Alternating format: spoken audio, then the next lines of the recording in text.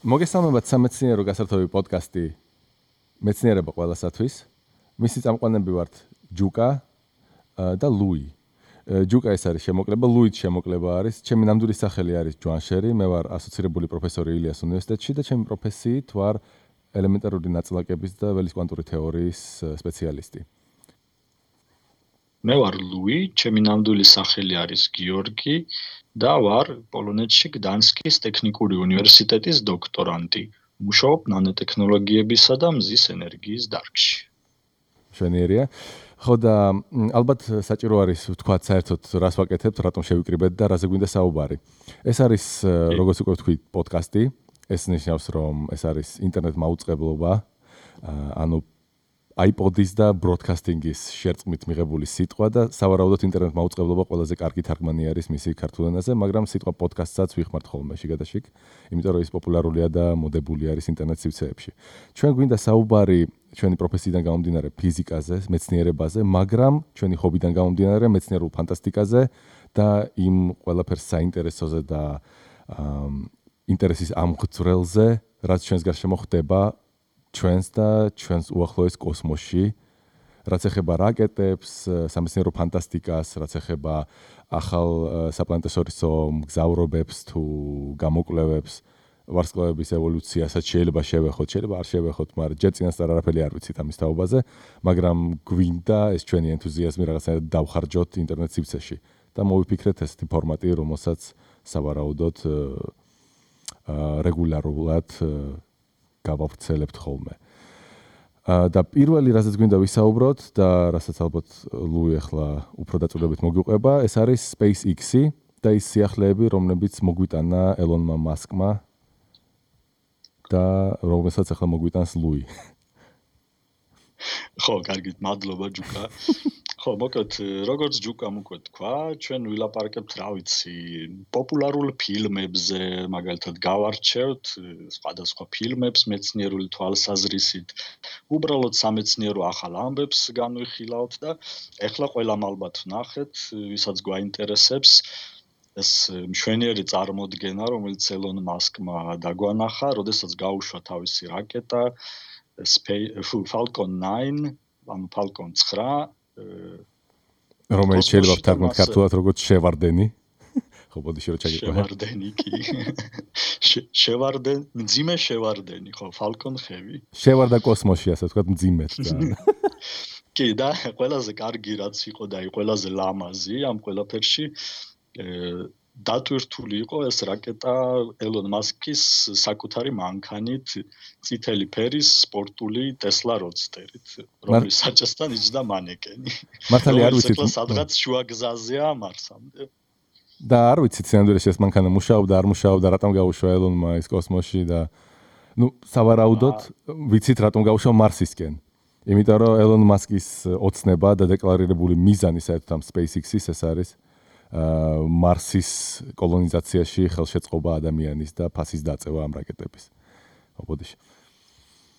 ხო, არ ვიცი, ახლა კოსმოსში ნამყოფი მანქანა როგორ იმუშავებს, იმიტომ რომ საბურავები ალბათ გაუსკდებოდა ეგრევე, ზეთი ადუღდებოდა, რა ვიცი, ყველაფერი სალონი ალბათ დაეშლებოდა ეგრევე. მაშინ წარმოგიდგენ მარსის ორბიტაზე რო გასულიყო.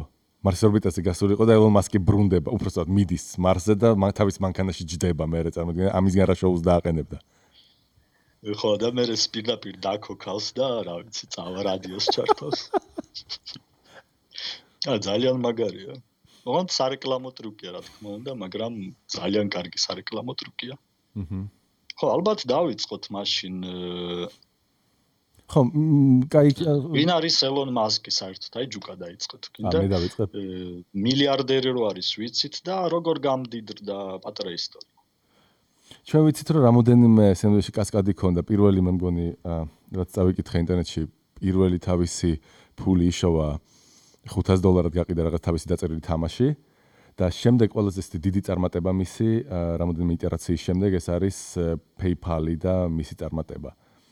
და აი გვეჩვენება რომ PayPal-ი ეხლა წესი დიდი ფული უნდა ეშოვა და მილიარდერი გამختارიყო, მაგრამ როგორც აი ასეთი მოგება, რომელიც მან ნახა, ეს როცა eBay-იმ იყიდა, PayPal-ი და ელონ მასკმა მგონი რაღაც 200 მილიონის რიგის თანხა იშოვა, თუ არ ვწდები. აი ამ ხო, 200 მილიონი დოლარი. მაგრამ არ ვიცი, რადგანაც მილიარდერად მოიხსენიებენ, სავარაუდოდ ალბათ აქციების ჰოლდერიც არის, ზუსტად არ ვიცი მოკეთ რამდენი აქვს ელონ მასკს და ალბათ ეს არ არის პოდკასტის მიზანი ძირითადი. თავი ის არის, რომ ელონმა ეს ფული არ ჩადო უბრალოდ რაღაცაში, ანუ ჩადო ყველაფერი თავის ახალ კომპანიაში, SpaceX-ში. ჭორის დონეზე არ ვიცი, რამდენად დაეჯერება ამ ისტორიას, იყო ნათქვამი, რომ მას უნდა კერძოდ თავისი ფულით მარსისკენ თაგვის გაშვება. დაიწყო რუსებთან მოლაპარაკება, არ გამოუვიდა ეს მოლაპარაკება, იმიტომ რომ რაღაც ფასი დაუსახელეს, იქ ამბობენ 8 მილიონი დაუფასეს ამ თაგვის გაშვება და ესე ცოტა? არ ვიცი, შეიძლება მარტო თაგვის წონა გაითვალისწინეს? არ ვიცი, რაც აპირებდა. ხო, საჭმელი სასმელი არ გაატანეს, ხო, მარსზე. ხო, ან მოკეთ ამ ჭორის დონეზე, შეიძლება 8 მილიარდი დაუსახეს. რა ვიცი, ანუ მოკეთ დაზუსტებით რაც ვიცით, აი ეგ რაც ეწერა ყოველ შემთხვევაში, ის არის რომ ელონ მასკმა თქვა რომ არა, ამ ფასად თვითონ ააგებს რაკეტას და ანუ გაბრაზებულმა მოკეთ დატოვა ეს შეხვედრა, როგორც რუსებმა ის აგვიხეს როგორც არასერიოზული ნაბიჯი მისი მხრიდან, მაგრამ თვითონ აი დაარსა ეს კომპანია და პრინციპში მარტო მეოთხე გაშვება ამ რაკეტის გახდა მისთვის ნორმალური და წარმატებული. როგორც ამბობენ, 4 გაშვების ფული ქონდა მარტო. მეოთხე გაშვება, ანუ პირველი 3 აფეთქდა მისი რაკეტა და მარტო მეოთხე იყო წარმატებული. და ყველაზე მნიშვნელოვანი რასაც აკეთებდა ელონ მასკი, ეს არის საშუალო გაშვება, როგორც ეხლა მესმის, როგორც ისე საშუალო ციფრები, რომელიც ვნახე ინტერნეტში, ეს არის 400 მილიონი დოლარი. ეს თუ გინდა საშუალოდ, ну, აი თქვათ რამე მიიტანო. ეს გაშვება, ხო? ხო, ეს ალბათ უფრო ძვირებიც არის, შეიძლება უფრო იაფი რაკეტებიც არის, მაგრამ ეს არის, აი თქვათ, საერთაშორისო კოსმოსურ სადგურზე რაღაც ტვირთის გატანა, რაც ჯდება, თქვათ, ამ რუსული რაკეტების დახმარებით. ხო და ელონ მასკის მიზანი იყო დეკლარირებული, დაწიოს ეს ფასი 10 ჯერ და ჯერ კიდე დატოვოს მომგებიანად, იმიტომ რომ როგორც ამბობენ, რაკეტის ფასი ამ გაშვებების რაკეტის ღირებულება შეადგენს მხოლოდ 3%-ს თუ რაღაცა იგი, თუ საწვავის ღირებულება არის 3% მარტო. დანარჩენი მიდის აი ჩენი რაკეტა. ან რაკეტა არის, ან კიდე რაღაც დამატებითი თანხები ან გამართვა, ხო? ყველაფერი კოსმოდრომის ქირაობა ალბათ, ყველაფერი თავისი კოსმოდრომი არ აქვს. მას არ აქვს, მაგრამ მე მგონი მაინც და მაინც არ ჭირდება, ანუ როგორც მივხვდი. ისეთი მოგეთ არ ჭირდება, ანუ მაქსიმალურად პორტატიული გაკეთება უნდა და ამ ყველაფრის, მაქსიმალურად იაფის და ერთ-ერთი რაც მოიფიქრა მან, ეს გააკეთოს რაკეტა, რომელსაც არ მოისვრი, როგორც ერთჯერად რაღაც ნივთს და აქამდე რაც რაკეტები იყო, ყველა ერთჯერადია სინამდვილეში. როგორც მიახლოებით იგივე პრინციპით, რაც რაკეტა როცა თვითმფრინავზე აკეთებენ და მე თვითმფრინავზე როცა ამონტაჟებ და მე ისვრი მოწინააღმდეგეში არასდროს არ ელოდები, რომ იმ ძრავას მე გამოიყენებ. ასევე იყო ჩვეულებრივი ეს რაკეტები ისვრიან ან ატმოსფეროში, ან კოსმოსში ტოვებენ, არავინ არ აპირებს მის მეორედ გამოყენებას, ერთ-ერთი გამონაკლისი იყო შატლი. მაგრამ შატლის რაკეტებს მაინც აგდებდნენ, რეალურად იყენებდნენ მხოლოდ აი იმ დასაშვებ აპარატს. შატლის ეს გვერდებზე რო ჰქონდა ეგრეთ წოდებული ბუსტერები, ისინი პარაშუტით ბრუნდებოდა მერე დედამიწაზე და იმას მეორედ იყენებდნენ. ბუსტერებს იყენებდნენ. და თვითონ Space Shuttle-საც იყენებდნენ, რა თქმა უნდა. ხო, ნუ შატლს კი. მაგრამ ელონ მასკს უნდა აი ძირითადი რაკეტის მეორადი გამოყენება, რაც ნიშნავს, რომ აი მაგან შეიძლება დრამატულად დაწიოს ფასი და ეხლა ლაპარაკი არის იმაზე, რომ გაშვება, ну, ის რაკეტა დაუჯდა ელონ მასკს 90 მილიონი და სადღაც წავიკითხე რიცხვები, ну, დოლარებში ვამბობთ ფასებს, ამერიკულ დოლარებში, ავსტრალიურში არა, არც ახალზელანდიურში. არც კანადურში. არც კანადურში. არის ზიმბაბვურ დოლარებში.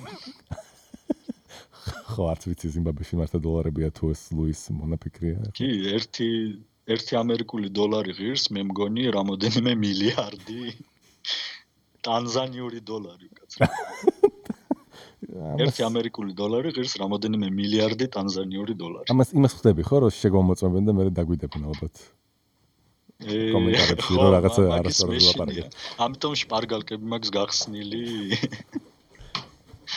კომპიუტერში. მოდი დავამატებ, იცი ჯუკა მე. ერთ-ერთი აი უბრალოდ დავასრულებ მაგას და ანუ ერთ-ერთი 90 მილიონი მოკლედ ეხლა რაც არის დეკლარირებული ფასი ამ რაკეტის, რომელსაც ხმარობს ელონ მასკი. ანუ ეს მე მგონი Falcon Heavy-ის ფასი არის. ან Heavy Falcon-ის ფასი და ეს არის ძალიან იდეალისტური. ანუ აქ არ არის გათვალისწინებული ის, რომ ისინი ფეთქდებიან რაღაც მოზდით და სინამდვილეში ეს მიახლოებით დეკლარირებული ფასი არის. საბარაუდოდ რეალურად ეხლა უჯდება ელონ მასკის ყველაფერი გაცილებით უფრო მეტი. და ის რისი მიღწევაც უნდა ელონ მასკს ეს რომ ორბიტაზე კილოგრამი ტვირთის ატანა ჯდებოდეს მარტო $6,000. ანუ მარტოს ვამბობ, იმიტომ რომ ეხლა ეს თანხები გაცილებით მეტი არის.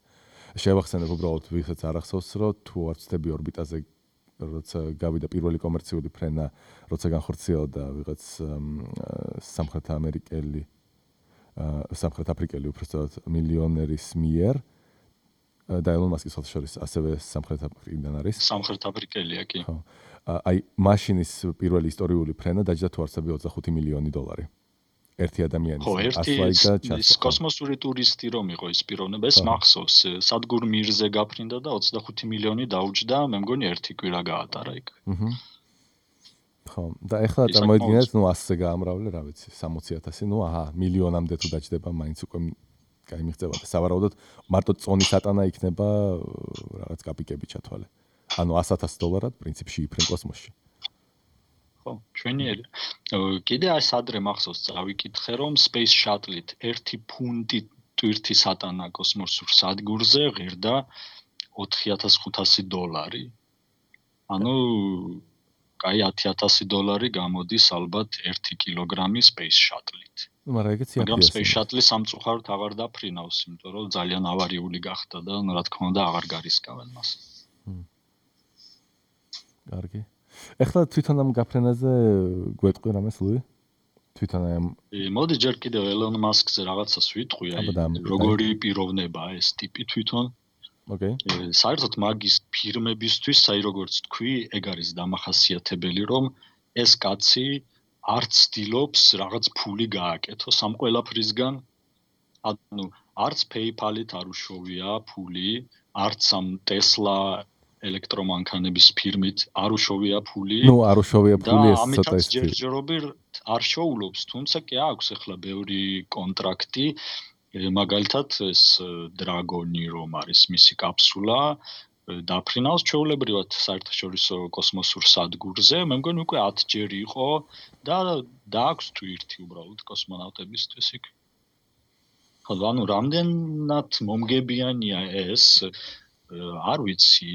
ალბათ, როდესაც 100%-იანად გამოიყენებს მეორედ ამ Falcon რაკეტებს, მაშინ გაცილებით იაფი იქნება, მაგრამ ჯერჯერობით, ნუ ეს რა თქმა უნდა ჯერ ტესტავს ამ ყველაფერს და ნელ-ნელა წლების განმავლობაში ეს გახდება მომგებიანი, მაგრამ უკვე შეეწყო ამ მასკის ხელი კოსმოსის ინდუსტრიას ფასები დაეცა ამ ორბიტაზე ტვირთის ატანის. იმიტომ რომ აქამდე ჰქონდათ რამოდენიმე ვარიანტი. ან Soyuz რაკეტით უნდა გაეტანათ რუსული ყოფილი საბჭოთა. მე მგონი ახლა პროტონს იყენებენ. პროგრესი არის სატვირთო ვარიანტი კი. ხო და ან მაგით უნდა გაეტანათ, ან Space Shuttle-ით. Space Shuttle აღარ დაფრინავს, ანდონ დარჩა მარტო ეს რუსული რაკეტა, ან ფრანგული არიანი კიდევ დაფრინავს, მაგრამ ელონ მასკის ფასები აი უკვე არის აი ამ ორთან შედარებით დაბალი. ალბათ კიდევ უფრო დაეცემა. მით უმეტეს თანამგზავრების ატანა, თქვათ აი ტელევიზიის სიგნალს რომ ასხივებენ დედამიწაზე გეოსტაციონარ ორბიტაზე ატანა დაჯდება საკმაოდ იაფი. შვენიერი გეგმა აქვს ამას. ხო. ერთს დავამატებ, რომ ანუ ამ ელონ მასკი უფრო მუშაობს ხო ახლა fundraising-ზე, ანუ ფულის შოუნაზე, ანუ ფულის მოზიდვაზე მისი კომპანიისთვის. და ესეც ვამბობთ, ფულის შოუნა არ დაიწყო, ეს ვამბობთ იმას, რომ შეეძლო გაცილებით უფრო მეტი გაიკეთებინა თავისთვის, შეეძლო ეყიდა გაცილებით უფრო მეტი ალბათ საფუფუნების რაღაც საგანი, მაგრამ აიღო და თითქმის მთელი შენა თავისი ფული შენაძენი ჩადო ახალ რაღაც სამოწყებაში და იმას არ ვამბობთ, რომ ელონ მასკი ფულს ვერ შეუძლებს და ღარიბი ადამიანია. არა, ის მდიდარია, უბრალოდ აი ამ ფულს იმის მაგალითად რომ დააგროვოს, არ ვიცი, ოქროს უნიტაზში. ან ხო ბანკში ჩადოს მაგალითად. ან იყიდოს ბანკი და აი უბრალოდ აკეთებდეს, მოინდომა გაფრინდეს კოსმოსში. და კიდე ერთი, აი ამ მასკს რაც ახასიათებს, ეს არის ძალიან კარგი ის PR-ი და როგორც თქვი, 3 წარუმატებელი რაკეტა დასაწყისშივე, ეს მეოთხე წარმატებული, მაგრამ იმის გამო რომ ის დაჯდა დედამიწაზე და იმის გამო რომ თვითონ ამბობს რომ აი წარმოიდგინეთ 11 სართულიანი სახლი, ხელა რაღაც ვებერთელა რაღაცა, ჯერ მიფრინავს და მერე ისევ ჯდება თქვენი თვალწინ 10 კვადრატული მეტრი, 10 მეტრი სიზუსტით რაღაც წერტილში. და ამასაც დაინახავთ, იჯერებთ, რომ ადამიანს შეუძლია საოცრებების კეთება. და ამის ყველაფრის ხარჯზე პირველივე კონტრაქტი, რომელიც გაუფორმა მას NASA-მ, ეს იყო 1.6 მილიარდიანი კონტრაქტი, აი ზუსტად რაღაც თანამგზავრების გატანაზე ორბიტაზე. და აი ამ ყველაფრის მიღმა თითქმის ყველას აქვს მივიწყებული, რომ მეორე ეგეთივე მილიარდერი ჯეფ ბეზოსი უბრალოდ რომელმაც დაარსა ამაზონი, ამ კაცმა დაარსა ასეთივე კომპანია, რომელსაც ქვია Blue Origin და იდეა არის ზუსტად იგივე. ვიხმაროთ რაკეტები მრავალჯერ, გაუშვათ კოსმოსში ყველაფერი უფრო იაფად, მაგრამ მათი დეკლარირებული მიზანი არის მთვარე. ჯეფ ბეზოსის იდეა და ლაპარაკი საუბარი ყოველთვის მიდის იმაზე, რომ მას უნდა მთვარის კოლონიზაცია გახადოს უფრო მისაწვდომი ადამიანებისთვის. და როგორც ამბობენ, როცა ამბობენ, ეს უბრალოდ წავიკითხე ესე იგი ინტერნეტში, რაღაც სტატიებში. ამბობენ, რომ Blue Origin-ის ჩანაწერები, გამოცდილება და საერთოდ ეს bad records-ას ზედახიან, ცუდი ცუდი ჩანაწერები, ცუდი პირადი საქმე. წარუმატებელი პროექტები აქვთ გაცილებით ნაკლები, გაცილებით უფრო კარგი და სუფთა პირადი საქმე აქვს Blue Origin-ს ვიდრე ელონ მასკის კომპანიას, მაგრამ ელონ მასკის კომპანია ზუსტად იმიტომ რომ არეშინია ეგეთი რაღაცების კეთება, თქვა პლატფორმაზე დასვა სადღაც სხვა ადგილას რაღაც რაკეტა აუფეთქდა. იგივე Facebook-ის თანამგზავრი, რომელიც უნდა გაეყვანა ელონ მასკს, ის აფეთქდა და მისი ღირებულება თუ არსები 9 მილიარდი იყო. 9 მილიარდი რაკეტა, უბრალოდ ტვირთი, რაკეტას ვინჩივის. 9 მილიარდიანი ტვირთი ელონ მასკმა აფეთქა უკვე ერთხელ, მაგრამ მისი კომპანია არ ჩაიძირა და ეხლა მარსზე გაუშვა ტესლა. მაგაზე გამახსენდა ზუსტად Twitter-ში რაც დაწერა ელონ მასკმა მან თავისი ტესლას კოსმოსში გაშვების წინ, ეს იქნება ან ყველაზე მაგარი გაშვება, ან ყველაზე ძვირადღირებული ფეიერვერკი მსოფლიო ისტორიაში. სავარაუდოდ ყველაზე ძვირადღირებული მაინც იმის Facebook-ი იყო. ხო. მაგრამ ეს PR-ის მანქანა წარმატებით გაფრინდა კოსმოსში და ეხლა სადღაც იქ არის კი. ალბათ ხო, მაშინ მოდი მე კიდევ ვიტყვი SpaceX-ი რას აპირებს? ეხლა მთვარე იქნებ ამ გაფრენაზე ეს გაფრენა არ გამოგწუროთ. მასკი აპირებს მთვარეზე გაუშვას 2 ტურისტი. ესეთი პროექტი არის, როგორც მან თქვა, გვარის სახელები არ დაასახელა, მაგრამ ორმა ძალიან დიდარმა ადამიანმა უკვე დაჯავშნა ბილეთები მთვარეზე და უნდა გაფრინდნენ 2018 ან 2019 წელს. მაგრამ მთვარე არ არის ელონ მასკის მიზანი. ელონ მასკის მიზანი არის მარსი. და როგორც თვითონ ყვება დაესიზმრა, მე მგონი ეს, თუ სადღაც იყო და უბრალოდ თავში მოვიდა იდეა და რომ მარსზე გააკეთოს ესეთი სათბური, სადაც გაიზრდება უბრალოდ რაღაც მცენარეები და რაღაც და იქიდან ეს იყო 2001 წელს და ეგრევე გაიქცა და დაარსა ეს კომპანია SpaceX-ი 2001 წელს. ხო, სინამდვილეში აი დამოვიწყდა იმ კომპანიის სახელი, რომელიც მანამდე ჰქონდა, სანამ SpaceX აარსებდა.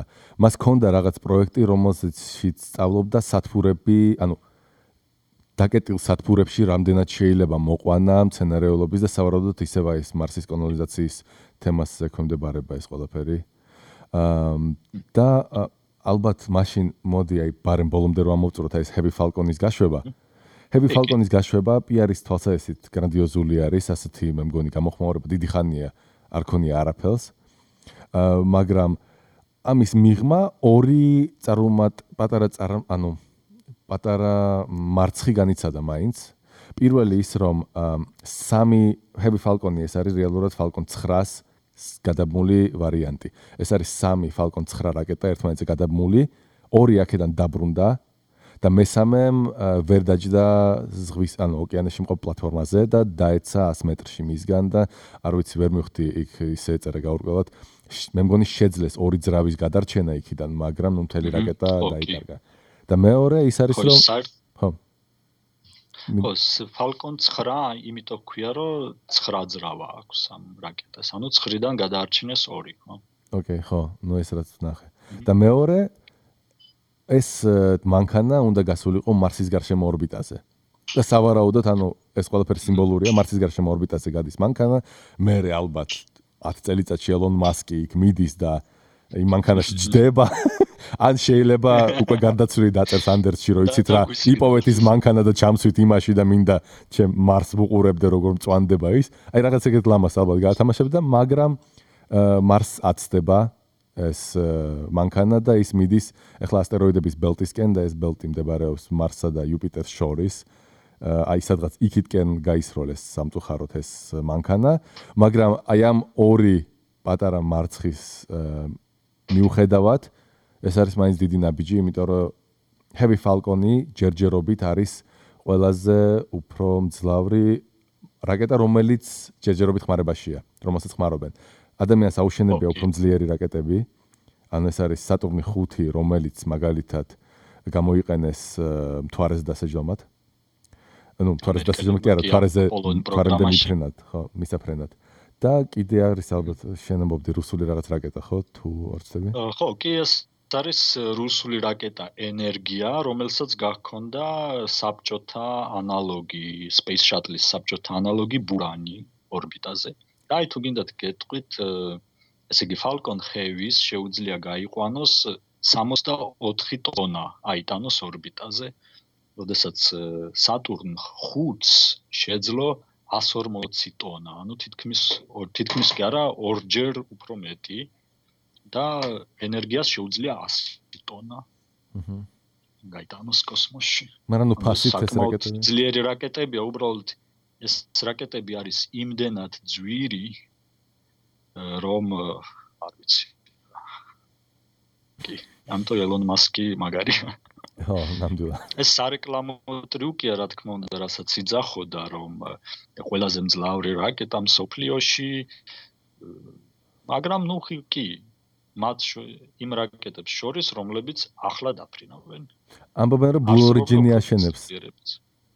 Blue Origin-ის პროტოტიპებში არის, ბოდიში რომ ესე უხეშად შეგეჭერი, ანუ რაღაცა ვერ საზღვრავთ უბრალოდ Skype-ით დროს, მთლად როდის, ანუ გონია როგორც ცოცხალ ლაპარაკში ეგრევე ხდება ადამიანი, როცა ვიწყებ ლაპარაკს, ეს დაგვიანება ეტყობა, იღებს თავის ეს.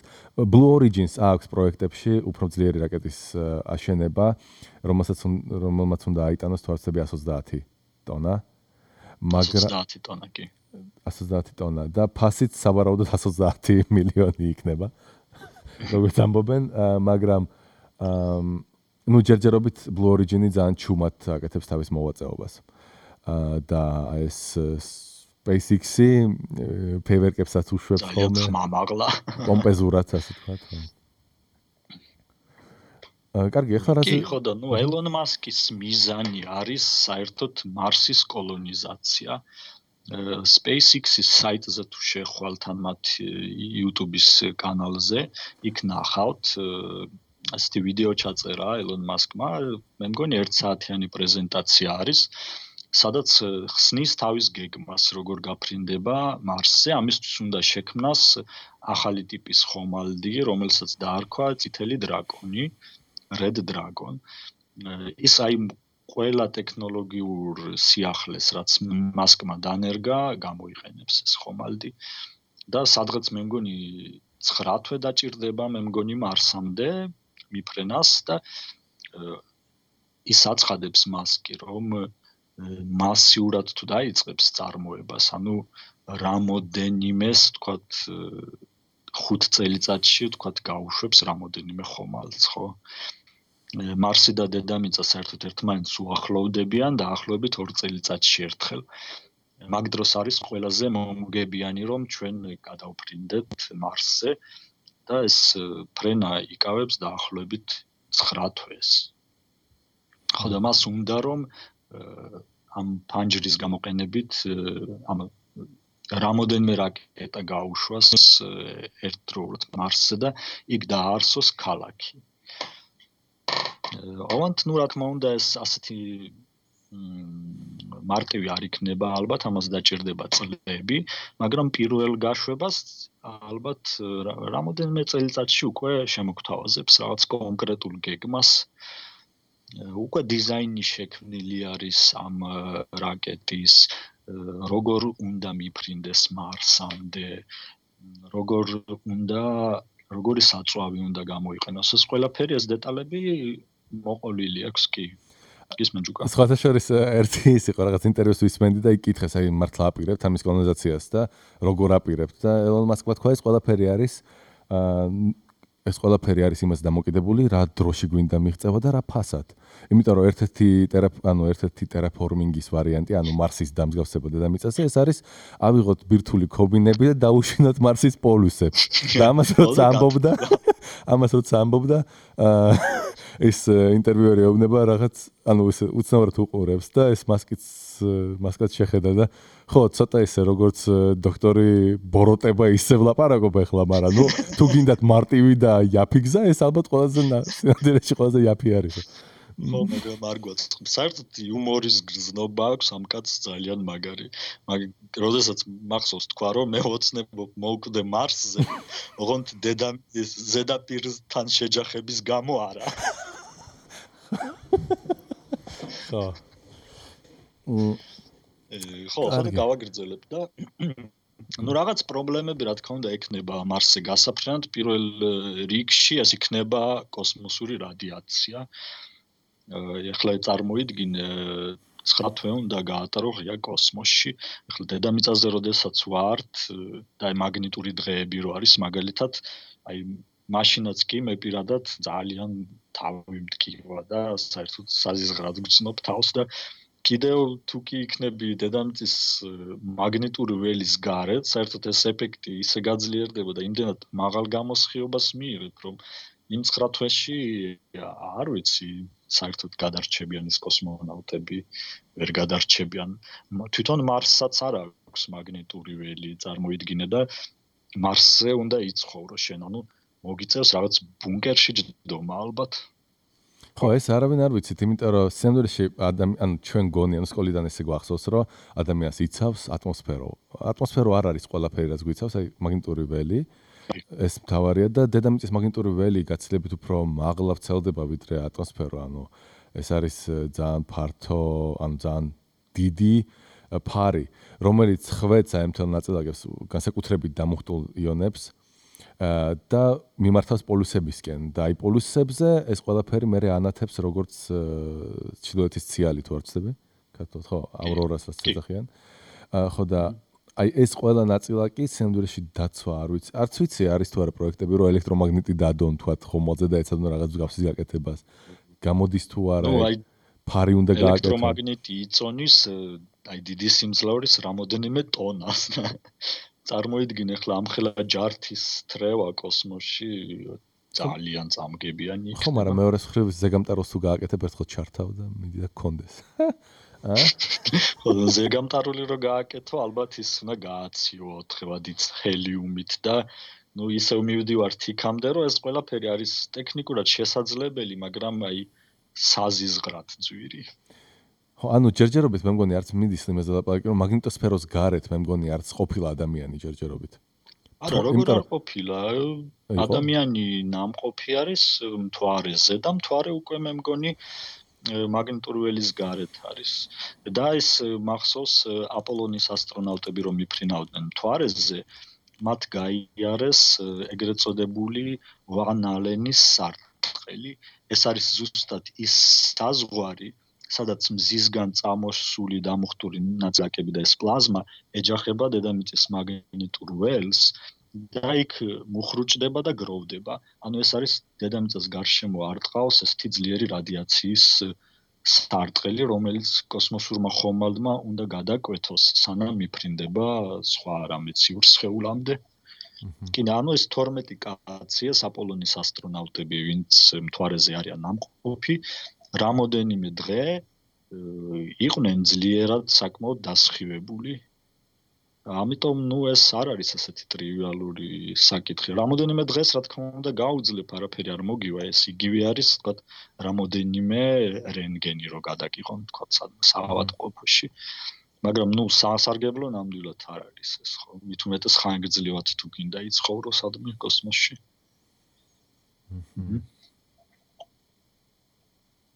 ხო, კაი. ხო, ანუ ეს ხო გადავაჭარბე რომ გარეთ არ ყოფილან. გაცებით რომ პატარა არის. კიდევ ეს ამბობს ელონ მასკი, რომ მისი საბოლოო მიზანი არის ის, რომ ადამიანები ბოლოს გადავიქცეთ პლანეტას შორისო არსებებად, ხო? ანუ დავშორდეთ დედამიწას და ვიცხოვროთ სხვა პლანეტებზე, სხვა თანამგზავრებზე, რაც გვინახავს ბევრ სამეცნიერო ფანტასტიკურ ფილმში, ან წიგნებშიც წაგვიკითხავს, რა ვიცი, კომიქსებში, ყველაფერში, მაგრამ ჯერჯერობით ეს მიუღწეველია.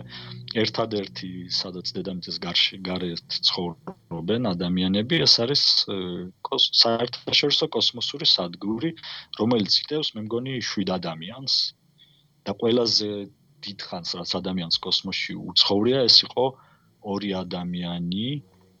ერთი იყო, მე მგონი, რაღაც რუსი ასტრონავტი, დამავიწყდა ახლა გვარი. მან იცხოვრა, მე მგონი, წელიწადი და 2 თვე კოსმოსში უწყვეტად. და მეორე იყო ამერიკელი ასტრონავტი კელი, გვარად თუ არ ვცდები, რომელმაც ახლა ხანს იცხოვრა კოსმოსში 1 წელიწადი გაატარა ზუსტად. ყველაზე სასაცილო ის არის, რომ ეს ასტრონავტი, ამ ასტრონავტს ყავს ტყუპის ცალი, რომელიც ძალიან გავს, ზუსტად ერთნაირები არიან და ეს ტყუპის ცალი დედამიწაზე დარჩა და ეს ასტრონავტი გაფრინდა კოსმოსში.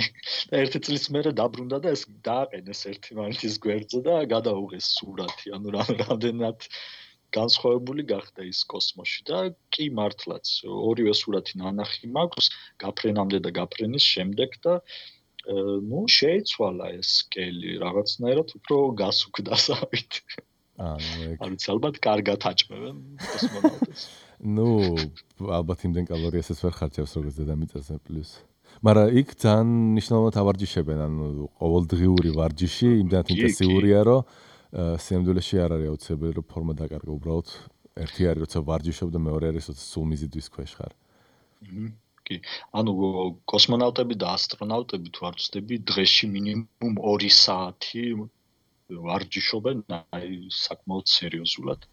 ეს იმიტომ, რომ უწონადობაში არ დაკარგონ, კუნთების ძალა და ძვლები არ დაეშალოთ საერთოდ. ხო. მოდი გადავიდეთ ჩვენ თვითონ ფალკონის კონსტრუქციაზე და აღწეროთ მოკლედ. შეიძლება სანამ ფალკონის კონსტრუქციაზე გადავალთ, უბრალოდ ვიტყვი, რატომ არის ეს საფეხურები საერთოდ რაკეტისთვის საჭირო და რატომ არის რომ ადრე ვისროდით ამ რაკეტებს და რატომ არის რომ 9-ს აქვს 2 საფეხური და ფალკონ ხევის გამოდის რომ აქვს 4 საფეხური. კი. და თქვი ხო რა საჭიროა საერთოდ ეს? ანუ ეს ყველაფერი დაიწყო ეს კვლევები და იდეები საერთოდ გაშვების და იგივე ის იდეა რომ ელონ მასკს უნდა რომ ჩვენ გავხდეთ სახეობა რომელიც დატოვებს პლანეტას და მოედება მზის სისტემას ჯერჯერობით და მერე ალბათ გალაქტიკას. ეგ იდეები ქონდა უკვე ციალკოვსკის დროს იყო უკვე და არა მარტო ციალკოვსკი, ანუ მისი თანამედროვეებიც მაგას ცდილობდნენ ყველაფრის. ანუ ციალკოვსკის უბრალოდ გაპიარებული არის ძალიან საბჭოთა კავშირში, თუმცა მისი თეორიული რაღაც გამოთვლები იყო უკვე არსებობდა და სიმართლე შეესაბამება, მაგრამ პრაქტიკულ განხორციელებაზე მაინც და მაინც ისე წარმატებულად გადასული მე როგორც ვიცი ციალკოვსკი არასდროს არ იყო. ამიტომ როდესაც ლაპარაკობენ ასტრონომიის ან უბრალოდ აერონავტიკის ან ასტრონავტიკის მამებზე, ან უბრალოდ ბაბუებზე, მოდით ხო ვთქვათ, ეს არის რეალურად 4 ადამიანი. ეს კონსტანტინ ციოლკოვსკი,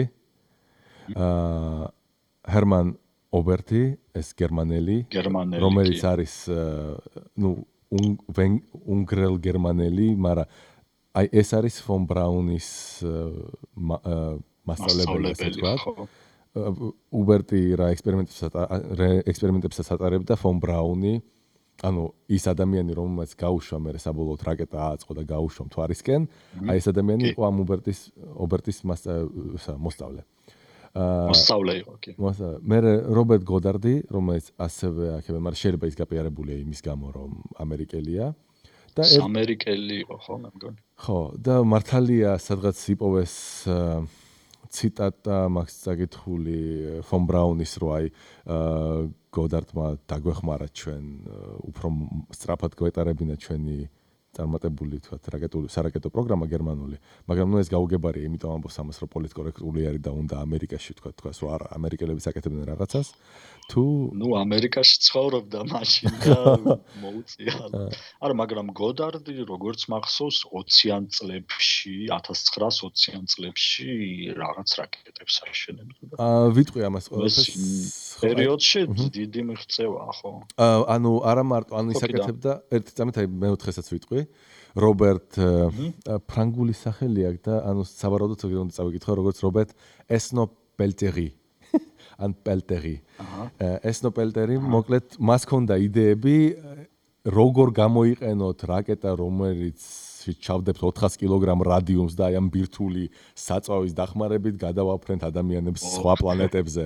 ეს იყო 30-იან წლებში დაბეჭდა მან თავისი სტატია, ამბობენ, რომ ციოლკოვსკიზე უბრალოდ არა, ესენი მე მგონი 13 წელს დაბეჭდა და ამბობენ, რომ ციოლკოვსკის შრომები არ წაუკითხავსო და მოკიდეოდ აკეთებდა, რაც დასაჯერებელია თავისუფლად, იმიტომ რომ აი ეს არის აი ეს აქტუალური პრობლემატიკა, რომელიც იმ დროინდელ ადამიანს აწუხებს.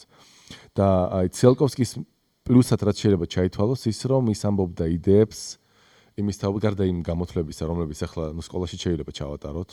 კარგმა აბიტურიენტმა წესით უნდა შეძლოს აი ეს ფორმულა გამოიყვანოს ციოლკოვსკის და სტუდენტმა პრობლემის გარეშე უნდა მიიღოს მის შედეგები.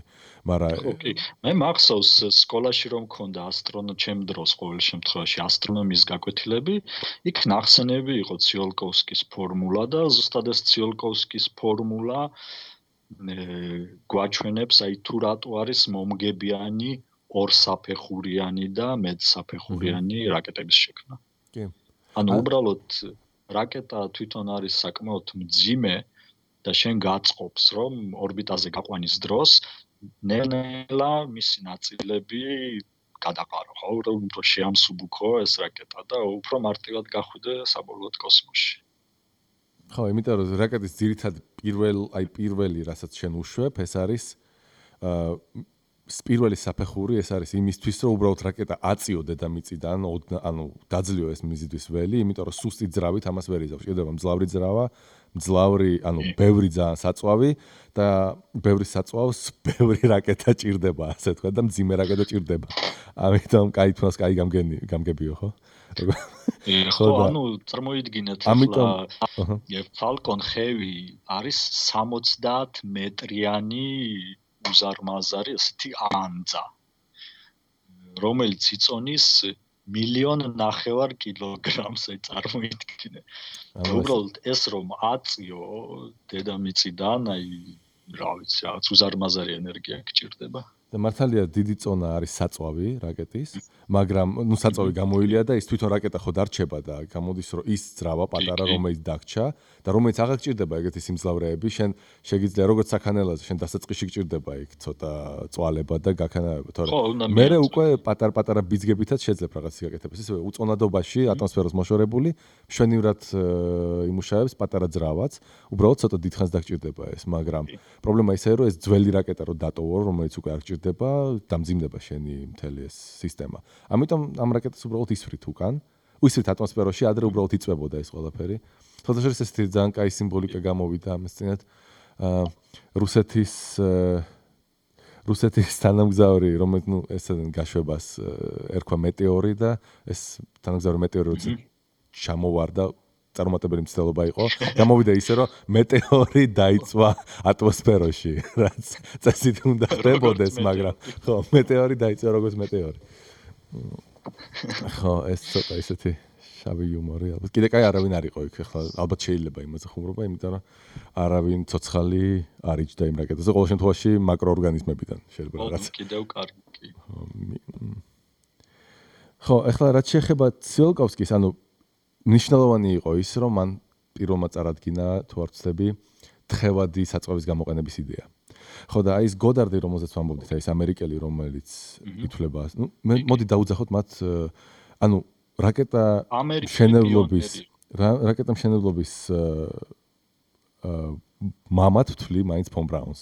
ანუ პირველი რაკეტა, რომელიც მართლა აფრინდა ატმოსფეროში და ატმოსფეროს გაცდა დაჯდა მთვარეზე, ეს არის ფონ ბრაუნი. ამიტომ ამათ ალბათ უნდა დავარქვათ რაკეტა მშენებლობის ბაბუები, ხო?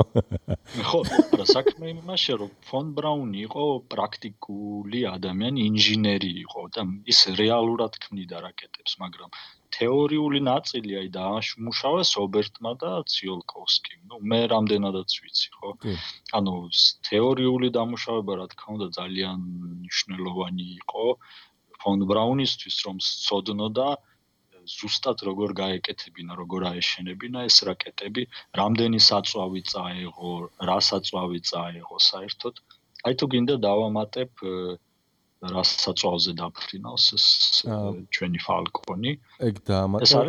ოღონდ ისა, ანუ იმის შემდეგ რაც, ხო, ანუ უბრალოდ ისა ისტორიულ ნაწილს მოვჩები. ხო, თხევადი იმაზე ლაპარაკობდი. ხო, გოდარდი ატარებდა ექსპერიმენტებს, ანუ სიამდვილეში აი ობერტმა გოდარდმა ამათმა გააკეთეს სამეცნიერო კვლევა, როგორი რაკეტის ძრავები და საწვავები შეიძლება გამოვიყენოთ, იმიტომ რომ გოდარდი ატარებდა ცდებს, მე მგონი დენთანაც და ფხვიერ საწვავთან რაკეტის. და შემდეგ გადავიდა თქვა, რომ აი ამ ეფექტურობით, მე მგონი 5%-დან 30%-მდე გაზარდა ეფექტურობა თავისი ძრავის. მაგრამ საბოლოოდ ამბობდა რომ შეშმაგივრად გადავიდა ბენზინზე. მაგრამ თხევადზე ბოლოს თქვა რომ აი თხევადი სავარაუდოდ უფრო პერსპექტიულია და ფონ ბრაუნის მოხსენიებული სადაც ყავს ეს გოდარდი ამბობს რომ ობერტმა ხო ალბათ ესე უნდა თქვა დაიწყო თავისი ექსპერიმენტები ზუსტად უკვე თხევადი საწვავით იმიტომ რომ იცოდა რომ აი ეს ფხვიერი საწვავი ანუ წინა მეცნიერის ნაშრომს დაეყრდნო. ხო რა თქმა უნდა ხო ასე ამბობენ. ხო და დავამატებ მაშინ ფონ ბრაუნის რაკეტა რომელიც ნაცისტურ გერმანიაში შექმნა საერთოდ V2 მუშაობდა სუფთა სპირტზე. ანუ უკვე თხევად საწვავზე იყო ჩვეულებრივად. თანამედროვე ტიპის რაკეტა იყო. სპირტზე მუშაობდა სპირტს იყენებდა როგორც გამადგრილებელს. არა, ის მუშაობდა სუფთა ეთილის სპირტზე. ზუსტად არაყირისგანაც კეთდება. იმიტომ რომ მე ვიცი ჭაჭაზე მუშაობდა, უბრალოდ მისი რაკეტა. მე ვიცი რომ რაღაც ტანკებს იყენებენ სპირტიანს, მაგრამ ეს იმისთვის გამოიყენება რომ გაცხელებისას ორთქლდება და აძლევს საშუალებას რაკეტას გაცივდეს. რაღაც ეგეთი წამიკითხია, მაგრამ ხო, ეს აი დავინტერესდი როდესღაც ამ რაკეტული ძრავების მოქმედების პრინციპით და საერთოდ ისე არის რომ ეს როდესაც იწვის საწვავი, რა თქმა უნდა, ეს ძრავა არის გავარვარებული და მის გასაცივებლად იყენებენ თვითონ ამ საწვავსვე. ანუ თავიდან ეს ბაკიდან როდესაც გამოდის საწვავი, ჯერ აცივებს ძრავას, ანუ რადიატორი აქვს გარშემო ამ ძრავას შემოშენებული და იმაში გადის ჯერ ეს საწვავი, აცივებს ძრავას და მე უკვე ცხელი საწვავი შედის თვითონ ძრავაში და იქ იწვის, ხო? ანუ გაცივება ამ ხრივ იყო ალბათ ნახსენები. ოკეი, შეიძლება. ხო და კიდე V2-შიც ანუ გარდა აი ალკოჰოლის, ან ეთილის სპირტის ჭირდებოდათ კიდე თხევადი ჟანგბადიც. იმიტომ რომ კოსმოსში ვერ საიდან ვერ აიღებს და პლუს საკმარის სიჩქარეს ვერ უზრუნველყოფ თუ ეძებე ატმოსფეროდან უბრალოდ ელოდეს სანამ ატმოსფეროში არსებული ჟანგბადი დაჟანგავს ამ შემს სპირტს და წელს გამოიწვევს. ამიტომ ხო, ეს ორი რეზერვუარი აქედან მახსოვს. წარმოიდგინე ჟანგბადი ახლა მაგალითად ელონ მასკის რაკეტა იყენებს აზოტის ტეტროქსიდს, როგორც დამჟანგავს ჟანგბადის მაგივრად. ეს ალბათ ნანახი გაქვთ რამე ესეთი სათავგადასავლო ფილმები, სადაც მანქანებით თქვათ სადღაც მიდიან უცოდ და ეგრეთ წოდებული აზოტის ჩართვა რო არის. ფილმებში ეს ბალონს რო გახსნიან ხოლმე და მანქანის იმებიდან ცეცხლი რო გამოდის ძრავიდან. ზუსტად მაგ საწვავზე მუშაობს თანამედროვე რაკეტა. ანუ ეს არის რაღაც სასწაულად ფეთქებადი რაღაც სითხე. ძირითადი საწვავი ელონ მასკს აქვს თუ ვაცდები ავიაციური, თლათ ავიაციური, კიდევ უფრო სუფთა იქ წერია ანუ როგორ წერია მეცადე როკეტ არა უფრო მაღალი ხარისხის სარაკეტო ნავთი წერია თუ არ ვცდები რაღაც ეგეთი. ხო, ამ სარაკეტო ნავთს ქვია RC1. როკეტ არა მოიცა გიტყვი ზუსტად ეხლავე. ხო თან გამოადგება ხალხს იქნება Amazon-იდან უნდა ვიღაცა შეკვეთა ხო. ანუ Rocket Propellant 1 ინგლისურად. და ეს ტრადიციულად საერთოდ ნავთზე მუშაობს ძალიან ბევრი რაკეტა. იმიტომ რომ სხვა ნივთიერებები, რომლებსაც შეუძლიათ იგივე ინტენსივობით წვა, ეს არის მაგალითად ჰიდრაზინი და ესეთი საშინელი ნივთიერებები, ესენი არის ძალიან შხამიანი. ანუ წარმოიდგინე იმ პატარა რაოდენობამაც რო შეაღწიოს ხომალდში ან უბრალოდ როდესაც მიფრინავ და ატმოსფეროში აფრქვევ ამ შხამს, ეს არ არის სასარგებლო თქო და გარშემო ყველაფერს წამლავს ეს. ამას იყენებდნენ საბჭოთა კავშირში და ამერიკის შეერთებულ შტატებში ბალისტიკურ რაკეტებში ატომური იარაღის გადასატანად. იქ აწყობდათ, იმიტომ რომ არ აინტერესებდათ ახლა მტრის ტერიტორიაზე შხამიანი რაკეტა ჩავარდება თუ არ იქნება ეს. შხამიანი ჯობია ხო? ეკოლოგიურად სუფთა რაკეტა იქნება, ის მაინც უნდა აფეთქდეს ხო, რაღაც საშინელი ძალით და სულ არ აინტერესებთ იმ შემთხვევაში, მაგრამ პილოტირებული ფრენა და ახლა ეკოლოგია ძალიან მოდაშია ჩვენ დროში და რა თქმა უნდა უფრო ცდილობენ რაღაც ეკოლოგიურად შედარებით სუფთა საწვავი გამოიყენონ, მაგალითად Space Shuttle იყენებს თხევად წყალბადს. ანუ როდესაც თხევადი წყალბადი და თხევადი ჟანგბადი იწვის სარაკეტო ძრავაში, უბრალოდ წყლის ორთქლი გამოიყოფა მაგ დროს. მაგრამ მინუსიც აქვს, რა თქმა უნდა, ესეც საწვავს თხევადი ჟანგბადი ღირს რაღაც ასტრონომიული ფასი. ანუ მისი ტემპერატურა არის აბსოლუტურ ნულთან ძალიან ახლო, მე მგონი თუ არ ვცდები -270 გრადუსი არის თუ რაღაც, ანუ ძალიან სერიოზული მაცივარი გჭირდება შენ ეს საწვავი რო იქ შეინახო და აფრენამდე რამოდენიმე საათით ადრე იწყებენ შევსებას რაკეტის ავზების და იმ რომ არა ორთქლდეს უბრალოდ, ანუ -70 გრადუსის მაცივარი, რაღაც ძალიან რთული მანქანა არის და ძალიან ძვირი გამოდის ეს. თუმცა ყველაზე ეკოლოგიურად სუფთა არის ეს თხევადი წყალბადი. მეორე ადგილზე არის ალბათ ჩვეულებრივი ნავთი. ანუ ეს თანამედროვე რაკეტები დაფრინავენ ჩვეულებრივ ნავთზე და ჩვეულებრივი რეაქტიული თვითმფრინავები, ბოინგები და რაღაც. კარგი. მე მაშინ კიდე ერთხელ უბრალოდ ცოტას დავამატებ იმაზე, რომ ანუ თლად გასაგები რო იყოს. რომ ცილკოვსკის და საერთოდ აი გოდარდის და აი ყველას იდეა საბოლოო ჯამში ის იყო დაყვანა. ცილკოვსკის ფორმულიდან ვინც ვისაც გახსოვთ, ის არის რომ თავარი არის რაკეტის წონა, როგორ შეეფარდება მის საწვავთან. რაც უფრო დიდი არის საწვავის წვლილი და რაც მცირე არის რაკეტის წონა, მით უფრო კარგია. ამიტომ მაქსიმალურად ცდილობენ მოიშორონ ეს ზედმეტი კონსტრუქციები და აი ელონ მასკის იდეა და იგივე Blue Origin, უბრალოდ SpaceX-ის და Blue Origin-ის იდეა იმაში გამოიყენებოდა, რომ აი ეს პირველი ყველაზე დიდი და მძლავრი საფეხური რომელიც გვაქვს, მოდით 90% მე მგონი ეს პირველი საფეხურია იმის წონა. და ფასის შესაბამისად ფასიც ყველაზე ძვირია ამისი არის და მოდით ერთჯერადად კი არა, მრავალჯერადად გამოვიყენოთ და აი Blue Origins, არ ვიცი SpaceX-ზე არ ვიცი ეს, მაგრამ Blue Origins უწერია რომ 100 გაშვებაზე არის გათვლილი მისი ძრავები. 100 გაშვების შემდეგ უნდა გამოცვალო. კი, ეს სერიოზულია. ხო, ანუ აი ეგეთი ყოველ შემთხვევაში მიზანი ეგ არის. უფრო იაფი შეუძლია გააკეთოს.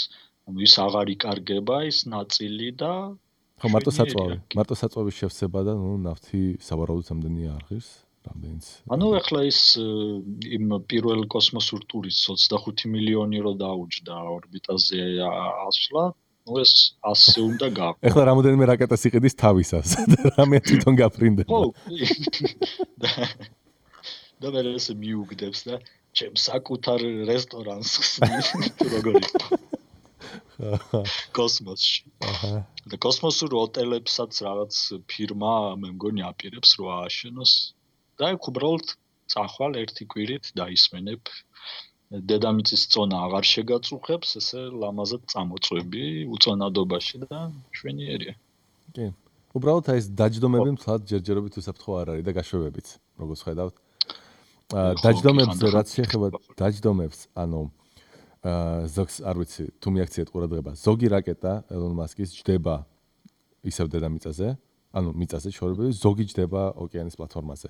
ეს იმიტომ, რომ სხვადასხვა ფაზაში შორდებიან ეს რაკეტები ამ თავის ძირითად ტვირთს, ძირითად რაკეტას და ნუ ტრაექტორიას გააჩნია, რა ტრაექტორიაზე უნდა გაუშვა.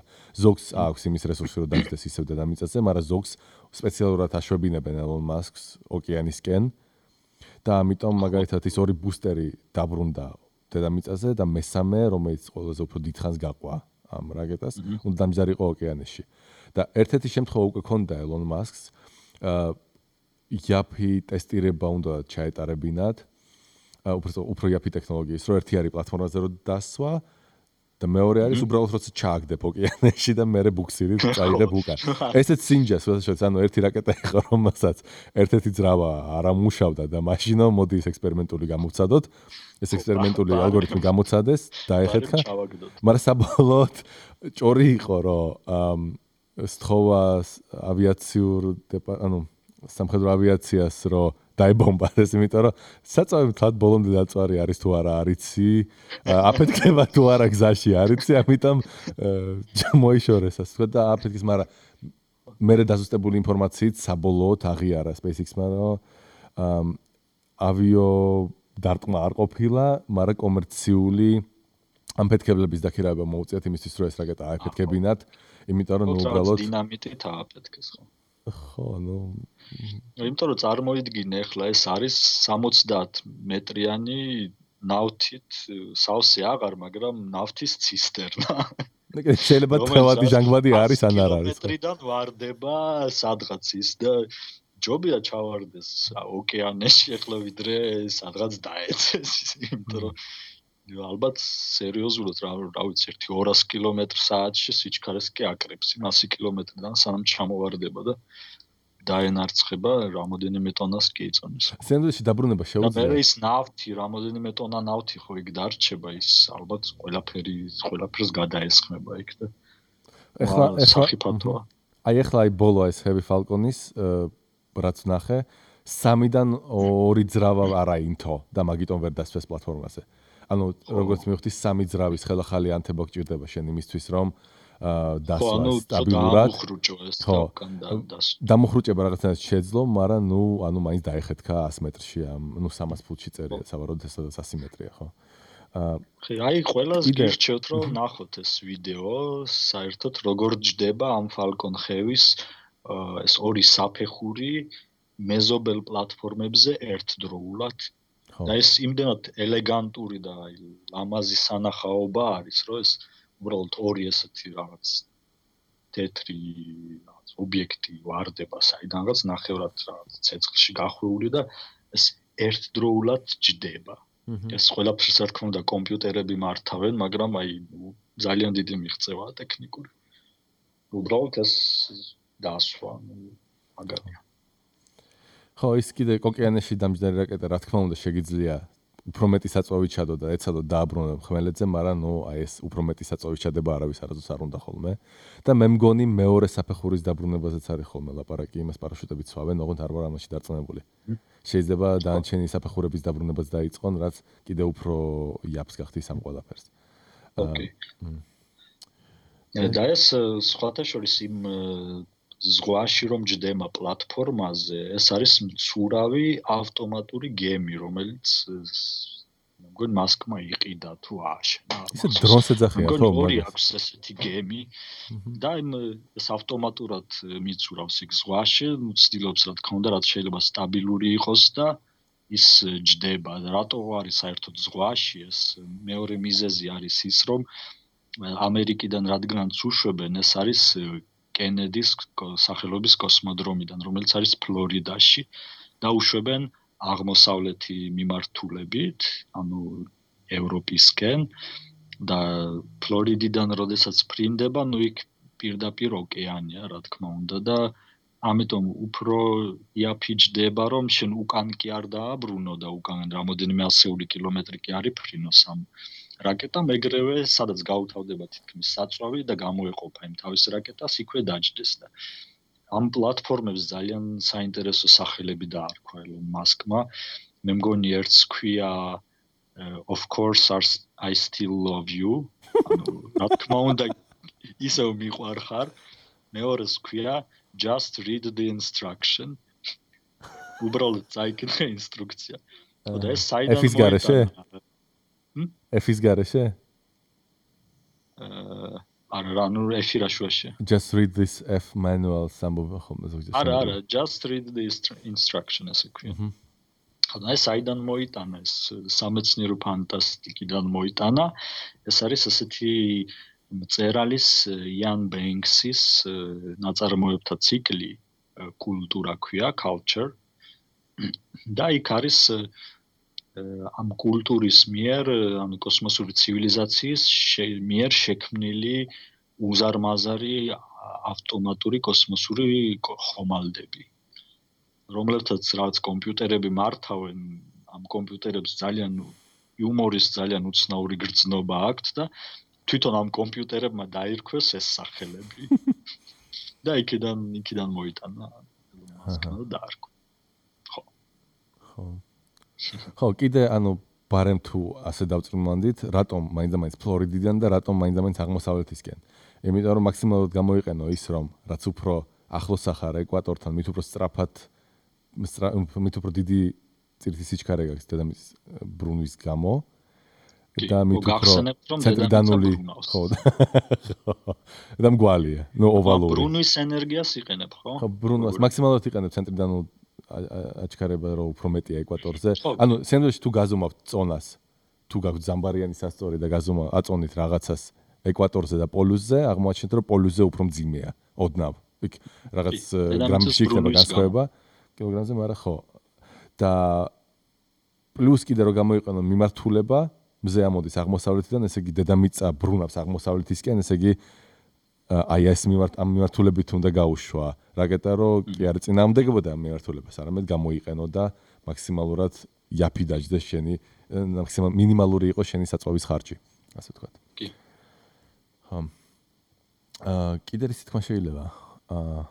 ალბათ რაკეტა. ხო, რა ვიცი, ახლა კიდე რაღაც მაგარი გეგმები აქვს ელონ მასკს, ნუ ეს მარსზე გაფრენა უკვე თქვით და ახლა მე მგონი ელოდება იმას, რომ მისი შემდეგი კოსმოსური ხომალდი, რომელიც აწყო უკვე და ახლა ცდის, უნდა გაიაროს სერტიფიცირება, რომ ნება დართონ კოსმოსში ადამიანების გაყვანა და ამას ქვია Dragon 2, Dragon 2, ამ კოსმოსურ ხომალდს, ახლა Dragon 1-ს ტვირთი დააქვს კოსმოსურ სადგურზე და Dragon 2 3 ასტრონავტს წაიყვანს მაგალითად იქ.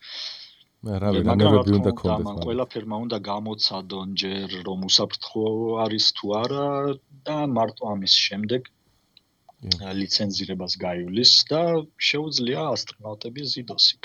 თავარია რაკეტები აღარ ფეთქდება. შორის ბევრი რაღაცები აჩვენა ამასთან დაკავშირებით. ხო, რაღაცას ამბობდი ჯუკა.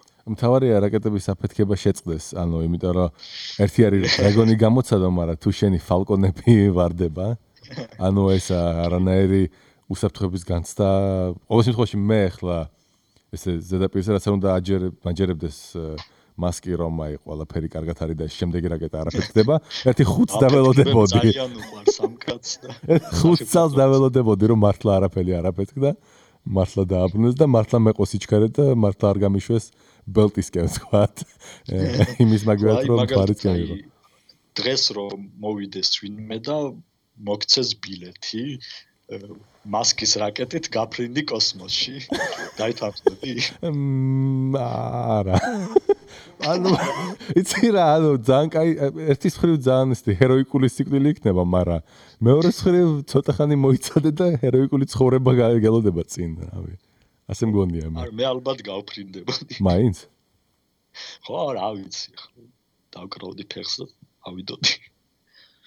არა, მე მჯერა რომ ეს კაცი, იზავს ამ საქმეს. უკვე ძალიან სერიოზული გეგმები აქვს ამ დრაკონორთან დაკავშირებით, კოსმოსური ტურიზმი და ასე შემდეგ და სხვათა შორის მე მგონი რაღაც პრეზენტაციაზე აჩვენა ამ SpaceX-ის კოსმონავტის სკაფანდრი, რასაც ის ჩაიცმევს და აი ძალიან კარგი დიზაინია. ჩვენ ახლა მიჩვეულები ვართ, რომ თანამედროვე სკაფანდრი არის აი ძალიან დიდი და რაღაც ძიმე წონის გაბერილი კოსტიუმი, რომელშიც კი არ იცმევ იმას, აი შიგნით ჯდები, რაღაც ტრანსფორმერში. ჯდებენ უფრო. ხო, ეს რამოდენიმე 100 კილოგრამს იწონის, მე მგონი ძალიან სერიოზული ის არის.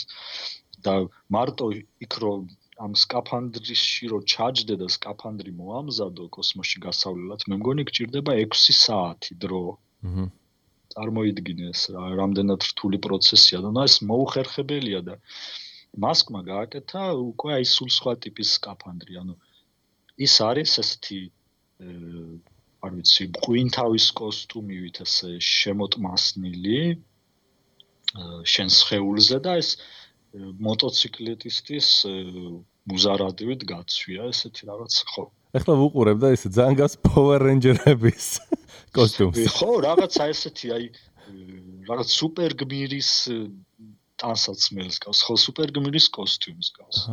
ის თათ ისეთი არის როგორც იმაში. Google-ში ვისაც გაინტერესებთ და აი, სხვა კონცეფცია და აი ლამაზი არის რა, აი მაგას სიამოვნებით ჩავიცმევდი მაგალითად. ხო, რავი. ისე უნდა ითქვას, რომ აი ეს კერძო სექტორში გატანა აი ამ ყველაფრის, რასაც ადრე აკეთებდა ვთქვათ NASA-ს, იგივე NASA ეს არის სახელმწიფო ორგანიზაცია, ხო, სინამდვილეში და NASA უკვეთავდა ვიღაცებს რაღაც ნაწილებს და ამბობენ, რომ მაგალითად შატლის ყველა ამ რაკეტის ძირითადი ფასი იყო გაზრდილი იმის გამო, რომ ეს იყო სახელმწიფო დაფინანსება, შენ გაქვს ბევრი ფული და ამიტომ ჩდება ძალიან ბევრი სუბკონტრაქტორი, ანუ რაღაც ნაწილებს ბოინგი აკეთებს, რაღაც ნაწილებს კიდე რაღაც სხვა კომპანია და ამის გამო საბოლოო ფასი, როცა იგივე ბოინგი აწყობდა, ხო, რაღაც ნაწილებს სხვა კომპანიებს უკეთავდა და სულ აი ყველა ეტაპზე ემატება ამას დამატებითი ღირებულება და საბოლოო ჯამში ჩდება ისე, რომ აი სუბთა დანახარჯი რო დათვალო, ეს შეადგენდა მარტო 3%-ს აი ამ ძირითადი ხარჯების NASA-ს. ამიტომ გამოდის, რომ NASA სტრატეგია იყო ის, რომ მთლიანად თქვეს უარი სახელმწიფო საკუთრებაში ქონის აი ამ ქარხნების და გადასცეს კერძო სექტორს. ორივე მართალია ამერიკული კომპანია, ეს SpaceX-ის და Blue Origin-იც, მაგრამ აი აღმოჩნდა, რომ კერძო ბიზნესი უფრო ეფექტურია და რუსეთში ვხედავთ, რომ ეს არ მოხდა. კერძო ბიზნესი ახლა ფულს ნამდვილად სტყუილად არ გადაყრის. აი ისინი შეეცდებიან მაქსიმალურად ეფექტურად გააკეთონ ეს ყველაფერი. და სხვათა შორის დავამატებ კიდე ელონ მასკის კიდევ ერთი ესეთი ბიზნესმენური თვისება არის ის, რომ ის არა მარტო აქირავებს თავის რაკეტას, მაგალითად თუ თანამგზავრის გაშვება გინდა, არამედ ის კიდევ ყიდის ამ ტექნოლოგიებს, ანუ მან დაამუშავა ახლა წლების განმავლობაში დახარჯა ეს, 15 წელი გავიდა, ხო, რაც მაგაზე მუშაობს და ჩადო ეს უამრავი ფული, მაგრამ ნაწილი მაგისი უკვე დაუბრუნდა, იმიტომ რომ რაღაც გაყიდა ვთქვათ ეს ტექნოლოგია. ეხლა მე მგონი რაღაც ფირმა მიყიდა მისგან ის კომპიუტერული სისტემა, რომელიც ამ რაკეტებს უკანსვავს დედამიწაზე. ანუ ეს რაღაც ესეთი პროგრამა არის კომპიუტერული, რომელიც ავტომატურად მართავს რაღაც მფრინავ აპარატს და შეუძლია თითქმის კოსმოსიდან დასვას უკან დედამიწაზე. ანუ ეს სერიოზული პროდუქტია. და ამიტომ ბიზნეს გეგმა საკმაოდ კარგი აქვს, ხო? ეხლა კიდევ წავიკითხე, რომ ეს Falcon Heavy წარმატებით რომ გაუშვა, უკვე რამოდენიმე კონტრაქტი მიიღო. ერთ-ერთი კონტრაქტი მე მგონი იყო ლუქსემბურგის მთავრობისგან.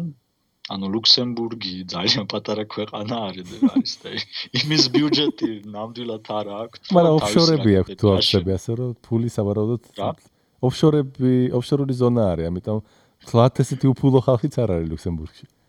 ხო, კი, მაგრამ ნუ წარმოიდგინე ახლა მილიარდებს მე მგონი რამდენი ცხოვრობს ლუქსემბურგში. მე მგონი 50,000-მდე რაღაც. მაგრიგის. ნუ ეს ძალიან მიკრო ქვეყანა არის, საქართველოზე პატარა არის. ანუ 50,000 რაღაც ესეთი რო წარმოიდგინეთ რუსთავის ხელა არის. ანუ სამხრეთ ოსეთია სენდეში, ნუ სამაჩაბლო ჩვენი ზონით. კი. ნუ რაღაც ახლა ესეთი პატარა სახელმწიფო ვერ გადააყრის უბრალოდ 50 მილიარდს რო რაღაც გაუშვეს და ამიტომ იქირავეს ეს ფირმა, რომ რაღაც სახელმწიფო კომუნიკაციური თანამგზავრი გაუშვან კოსმოსში. მეორე კონტრაქტი რაც მიიღო, ეს იყო პენტაგონისგან, ანუ ამერიკელი სამხედროებისგან მიიღო რაღაც GPS-ის თანამგზავრის, მე მგონი ორბიტაზე გაყვანა. ანუ როგორც ხედავთ უკვე ჯერათ მას. შენ ლუქსემბურგზე ამბობდი თუ ლიხტენშტაინზე ამერია? არ მახსოვს, ხო, ზუსტად არ მახსოვს. ლიხტენშტაინზე ამბობს სავარაუდოდ. ლიხტენშტაინს პატარა არის. ლუქსემბურგი მთათესეთი პატარა არის, 9 მილიონია. ხო, ნუ მაინც პატარა. ლუქსემბურგი არის 600,000. ვაი, თუ სწორად ვთვლი. 600,000 კაცი. მაინც ვაფშე სწორად ვთვლი, ხო, ვაფშე სადღაც ვიყურები. ხო, თითქოს. City Luxembourg. ხო, მგონი population estimate არის რაღაც 600,000. კი. ლუქსემბურგი მაინც 600,000, ხო. ეს არის, რა ვიცი, თბილისის ნახევარი თბილისი წარმოიდგინე. ხო. ნუ ახლა მაგხელა ბიუჯეტი ნამდვილად არ აქვს. ხო, და ახლა კიდევ შემდეგი GDP იცი რამდენი აქვს ლუქსემბურგს? ერთი წამოღერა ბიუჯეტი? GDP აქვს, ანუ ეს რა ქვია მაგას ნაციონალური პროდუქტი, GDP არის, ხო, საერთო სახელმწიფო პროდუქტი. 63 მილიარდი. ანა ერთ წელიწადში რამდენ პროდუქტს გამოიმუშავებს? ხო, ეს არის 63 მილიარდი. 63 მილიარდი, ვაი, ძალიან ბევრია. რასაკეთებენ იქისთან? ხო, არ ვიცი. რაღაც ის აქვს, მე მგონი, პლატინის საბადო და იმას თხრიან. აიძახე პატარა ქვეყანა და სპუტნიკი როგორ გაუშვანო. ოკეი, ნუ მაშინ გასაგებია, ანუ უბრალოდ იმდენი ფული აქვთ, რომ უბრალოდ იქირავონ ეს ელონ მასკი, რომელიც თანამგზავრს გაუშვებს ორბიტაზე. ალბათ ბანკირები არიან, არ ვიცი ზუსტად. არ ვარ ნამყოფი არასოდეს სამწუხაროდ. ხო და კაი გავაგრძელებ მაშინ და ნუ შემდეგი მასკის შემდეგი გეგმა და საერთოდ რითიც აპირებს მარსზე გაფრენის დაფინანსებას. ეს არის უნდა დედამიწის გარშემო შექმნას 4500 თანამგზავრის სისტემა, წარმოიდგინე, რომლებიც დედამიწაზე გამოასხივებენ Wi-Fi-ის სიგნალს. და ამით ელონ მასკს უნდა რომ რიგითი მოქალაქისთვის ინტერნეტი გახდეს უფასო, საერთოდ. ანუ ცოტა კომუნისტია ხო ელონ მასკი? სოციალისტია. არის, აი მაგას არ აქვს ელონ მასკს, აი ეს დადებით თვისება აქვს, რომ აი ესეთი კორპორაცია, აი ყველაფრის შემჭმელი კორპორაცია არ არის მისი ფირმა. და მას უნდა ის რა თქმა უნდა გაყიდის ამ Wi-Fi-ის ფირმებს მაგალითად მიაწვდის და ფულს გადაახდევინებს, მაგრამ მას არ უნდა რომ აი რიგითი მოქალაქე გაყოლიფოს. ესეთი იდეოლოგია აქვს. სხვათა შორის იმაზე, ხო, კაი ტიპი. იმაზე არ თქვით სიამოვნებაში, რომ Tesla, ანუ ფირმა Tesla ესეც ელონ მასკის ქმნილება არის და SpaceX-ამდე გააკეთა. და ერთ-ერთი ყველაზე ისეთი მოულოდნელი რაც ქნა მან ის რომ პატენტები გახსნა. ანუ დამტენების პატენტები მთლიანად გახსნილი ქონდა და იმისთვის ზუსტად რომ სხვა წარმოებლებმა, ორი ის არის პლუსი, ერთი ის რომ უბრალოდ ღია იყოს და მეორე ის რომ სხვა წარმოებლები როცა გამოიყენებენ უკვე ამ ყველაფერს, აი ამ შემუშავებულ ალგორითმებს და მიდგომებს, როგორ დატანო მანქანა სწრაფად და როგორი სატანი გამოიყენო, ეს ღია პატენტი იწვევს იმას, რომ არ არის საჭირო რომ ვთქვათ ახალმა მწარმოებელმა მოიგონოს თავისი რაღაცა. და როგორც ახლა არის iPhone-ი ცალკე იტენება და Android-ი ცალკე რაღაცით იტენება და რაღაც კოშმარი იყო ყველა ტელეფონს რომ თავისი სატენი ჭირდებოდა და ერთმანეთზე ის ყურსასმენებიც რო არ მიდიოდა რაღაც. უფრო მეტი ამ სწორს აკეთებს ის. ისიც აქვს რა ქვია იდეა რომ მთლიანად ბზის ბატარეებით იტენებოდეს ეგ სისტემა. ჭკვიანი სახლის იდეებიც აქვს, როდესაც მართალია ეს ჯერ აი ისევ ელონ მასკზე რთული არის ცოტა გავყოთ PR-ი და რეალური საქმე, იმიტომ რომ ყველას აჩვენა ეს დიდი აკუმულატორები, რომლითაც სახლი შეიძლება დატენო და ბზის პანელი და ასე შემდეგ, მაგრამ გაყიდვაში მე მგონი არ არის დღემდე. უბრალოდ ეს პროტოტიპი არის, მაგრამ ესე ღიად მე მგონი ვერ იყიდი მას. და ზოგიერთ მოდელს მე მგონი ყველაზე ძვირიანი Tesla მოდელი თუ იყიდე შენ შტატებში. ანუ იქ საბიუჯეტო ის კი ამბობდა რომ საბიუჯეტო უნდა გახადოს ელექტრომობილი, მაგრამ ჯერჯერობით იაფი ელექტრომობილი ესეთი აი ჩვენი წარმოდგენებით იაფი არ არსებობს. არსებობს აი რაღაც 50000-იანი მოდელები და არსებობს 120000-იანი მოdeლებიც. შეიძლება ხო, ეს თვითონ მასკის რაც იყო ეს სპორტული ვარიანტი იყო, ეს იყო ის 120000-იანი, $120,000 ვარიანტი. ხო, და შტატებში თუ ყიდულობ ამ $120 მოდელს მასკი პირდება რომ ბენზინი არა, მაგრამ დატენვა იქნება შენთვის სამუდამოდ უფასო. ანუ თავის ყველა დამტენზე ძვირ მოდელს თუ ყიდულობ, ხო, ანუ შენ საწვევზე ნებისმიერ Tesla-ს დამტენთან მიხვალ და დაიტენები უფასოდ. არ ვიცი რამდენად და სხვადასხვა ხო იყო ერთი ახლა ბიტკოინებზე რო არის ყველა გადარეული. ჩვენთან განსაკუთრებით ძალიან პოპულარული არის ეს თემა. იქ იყო ვიღაც კაცი, რომელიც აი ზუსტად აი ამ ძვირად ღირებულ მოდელში იჯდა და აყენა შიგნით მაინერები და შესაძაც იტენებოდა Tesla-ი მაინავდა, ხო. ეხლა ეგ უბრალოდ რა თქმა უნდა გასაგებია რომ მაინერით როცა საათში ან თქვა 4 საათის რო ტენო დღეში ეს იგივე არ არის, რაც 24 საათი გაქვს ჩართული, მაგრამ უფასოა და მოგებაში ხარ მაინც. ეგეთი რაღაცები ხდება. სერიოზული, არა, მე რაც წავიკითხე, ახლა Tesla მუშაობს მესამე მოდელზე, რომელიც უნდათ რომ ღირდეს $35000. ნუ ეს მაინც ჩვენი სტანდარტებით არის ძალიან ძვირი, მაგრამ აი ესეთი ძვირადღირებული ფეშენებელური მანქანის თვალსაზრისით ეს უკვე იაფია. ხო, მასეც რაღაც ეგეთი მახსოვს, ხო, სამი თაობა. ანუ ამბობდა რომ ყოველი შემდეგი თაობა უფრო იაფი იქნება წინა თაობასთან შედარებით, იმიტომ რომ ტექნოლოგია იხვეწება. აი რითი უნდა ამას მიღწევ. აბა, მიდი. ეხლა აშენებს, მე მგონი თუ უკვე ააშენა ამერიკაში, აღარ მახსოვს, დაარქვა მეგა ქარხანა თუ. გიგა ფაქტორი თუ რაღაც, ხო. გიგა ფაქტორი, ხო, ანუ გიგა ქარხანა. რომელიც, რა ვიცი, გამოუშვებს რამოდენიმე 100,000 Tesla-ს და ეს მასიური წარმოება, რა თქმა უნდა, იაფი დაჯდება.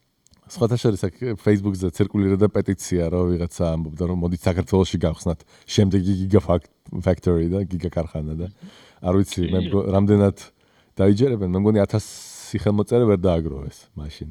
მაგრამ ეხლა შეიძლება უფრო პოპულარულია. არ არის მე მგონი ეს რეალური, იმიტომ რომ მაგას იმხელა ინფრასტრუქტურა დაჭირდება ამხელა ქარხანას, რომ საქართველოში ცოტა პრობლემატური იქნება. აი საქართველოში რო გახსნას მზის ელემენტების ქარხანა, მშვენიერია. რაღაც ესეთი, ხო. კიდე ელონ მასკი გეგმავს, რომ იმუშაოს კომპიუტერსა და ადამიანის twins შორის კავშირის, რაღაც სისტემაზე. ამას დაარქვა neurolink, ანუ ნეირონული კავშირი. ანუ შენ რომ ადამიანის გონების საშუალებით მართო პირდაპირ კომპიუტერი. აღარ გაწვალდე კლავიატურა რაღაც იმებზე, პირდაპირ რასაც ფიქრობ, იმას კომპიუტერი აკეთებს. ანუ კითხულობს რაღაცნაირად twins-გან შენ სიგნალებს და პირდაპირ გადაყავს ეგ რაღაცებს, რასაც ხოვ, იმას აკეთებს. მე ცოტა ცოტა სკეპტიკურად უყურებ ამ ყველაფერს იმის გამო, რომ აი თითქოს არის უკვე სისტემები, რომ ბგერა და ხმა და ტექსტი ლაპარაკი გადაყავს აქეთ-იქით ტექსტით, მაგრამ მაინც დაუხვეწავია და სავარაუდოდ ის კიდე უფრო დაუხვეწავი იქნება, მე რაღაცა გავიფიქრე და სადღაც შემომეფიქრე რაღაც ხვაზე და ჩემი მაუსი სად გავარდება და რას გავხსნი და სადვის რას გაუგზავნი, კიდე ხო, ალბათ, როდესაც დაიხვეწება იმის ეხლა სხვათა შორის რა ესე არ არის, რაღაცა ჩაფიქრდები და დაგეჭირება რაღაც კლავიშზე და ყველაფერს ან აგერევა რაღაც შეგეშლება. მე ნანახი მაქვს ვიდეო, როდესაც კისრიდან ქვემოთ პარალიზებული ადამიანი თავისი გონებით მართავს მაუსს კომპიუტერის ეკრანზე. ანუ ესეთი პროტოტიპები უკვე არსებობს და ალბათ დახვეწავენ რამენაირად.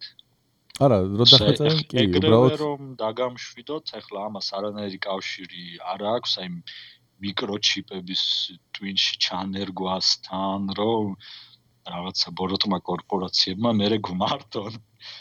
ეს არის უბრალოდ, რა ვიცი, გაუმჯობესებული ეს Google-ს როგორც აქვს, შეგიძლია ტელეფონს უბრალოდ უთხრა რა გინდა, ხო, რა გინდა რომ მოძებნო, აი ვისაც Android-ი აქვს, დააყენეთ OK Google ქვია, მე მგონი, შეგიძლია უბრალოდ უკარნახო და ის მშვენივრად ეძებს და აქ უკვე ლაპარაკიც აღარ მოგიწევს, უბრალოდ ამოიღებ, რა ვიცი, ამ ტელეფონს, გაიფიქრებ, რისი მოძებნა გინდა და მოძებნის.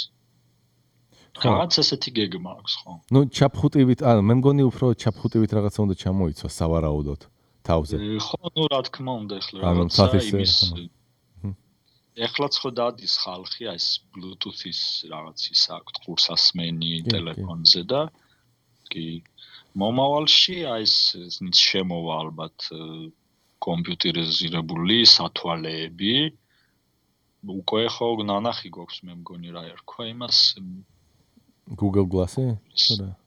ხო, Google Glass, კი ანუ საკმაოდ დიდი სათვალე არის, მაგრამ სათვალე არის და იქ უკვე კომპიუტერია და შენ შეგიძლია, რა ვიცი, ნავიგაციას რო ჩართავ, ეკრანს კი არ უნდა უყურო, პირდაპირ როგორც მიდიხარ და ეს კომპიუტერულ თამაშებში როგორც არის, მარცხნივ ის არის გაჩვენებს და მიდიხარ. ანუ წარმოიდგინე აღარასოდეს დაიკარგები. კი. სანამ არ დაგიჯდება აკუმულატორი კი მაგ სათვალეზე და მე ზიხარ და ფიქრობ, მე სად ვარ. სად იყო ის არის, რომლისკენაც უნდა მომეხვია. კი.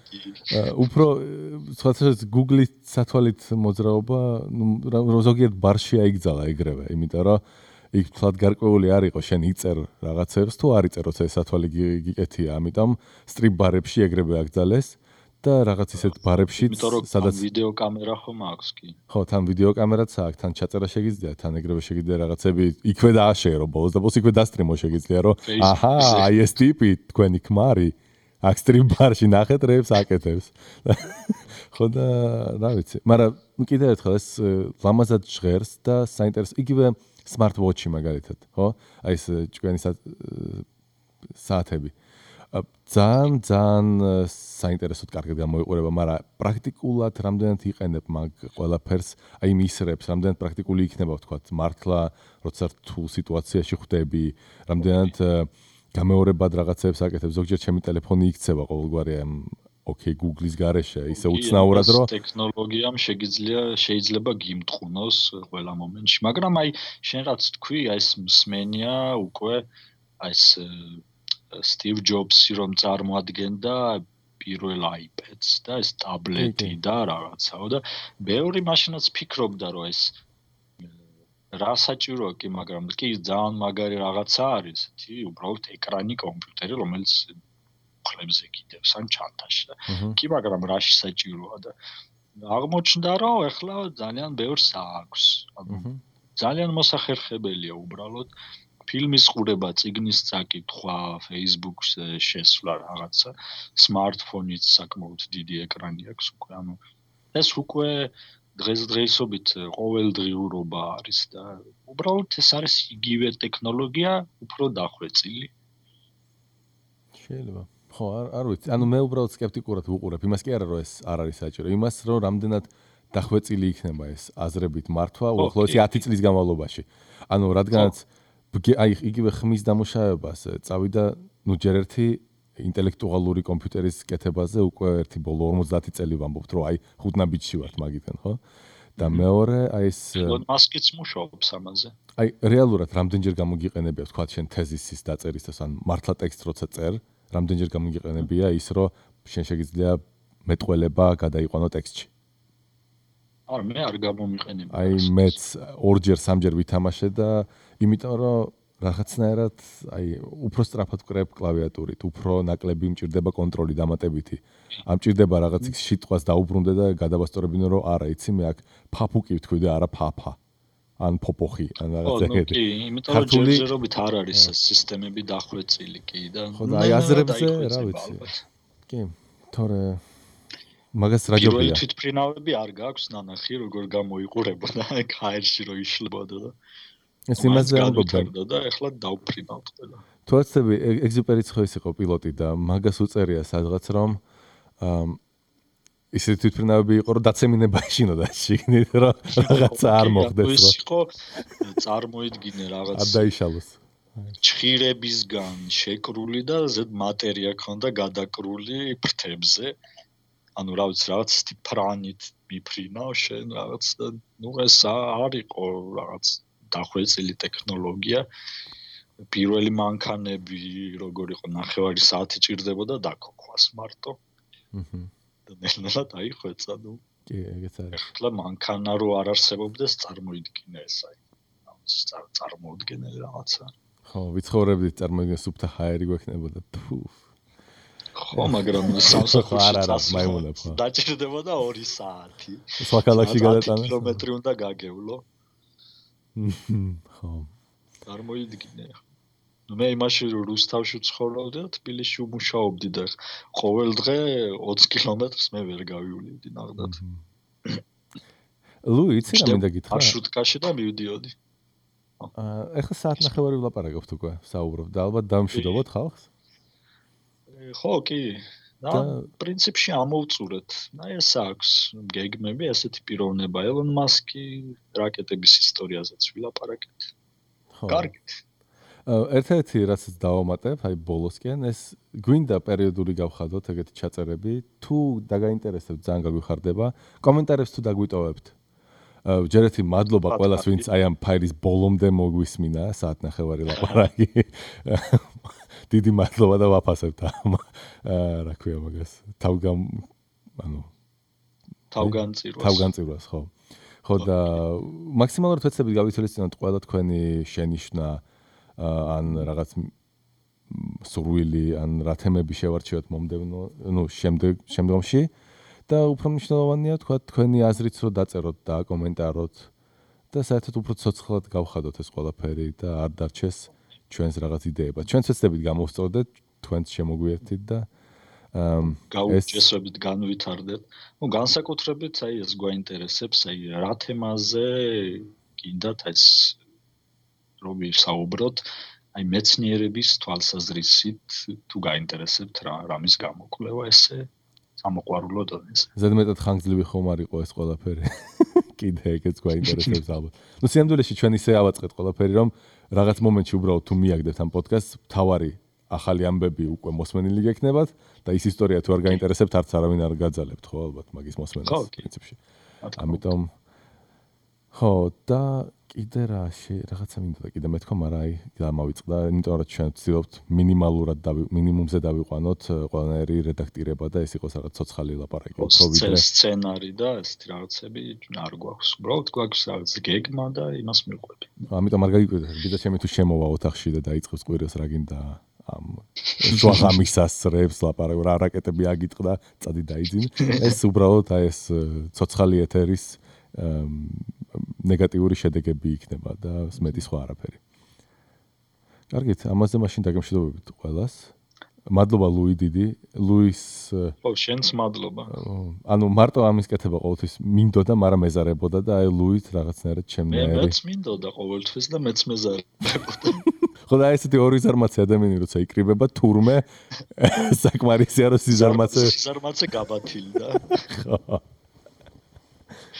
ხო და კარგით, აბა დიდი მადლობა და ნახვამდის ყველას ლუი გემშვიდობებით. ჯუკაც გემშვიდობებათ ნახვამდის.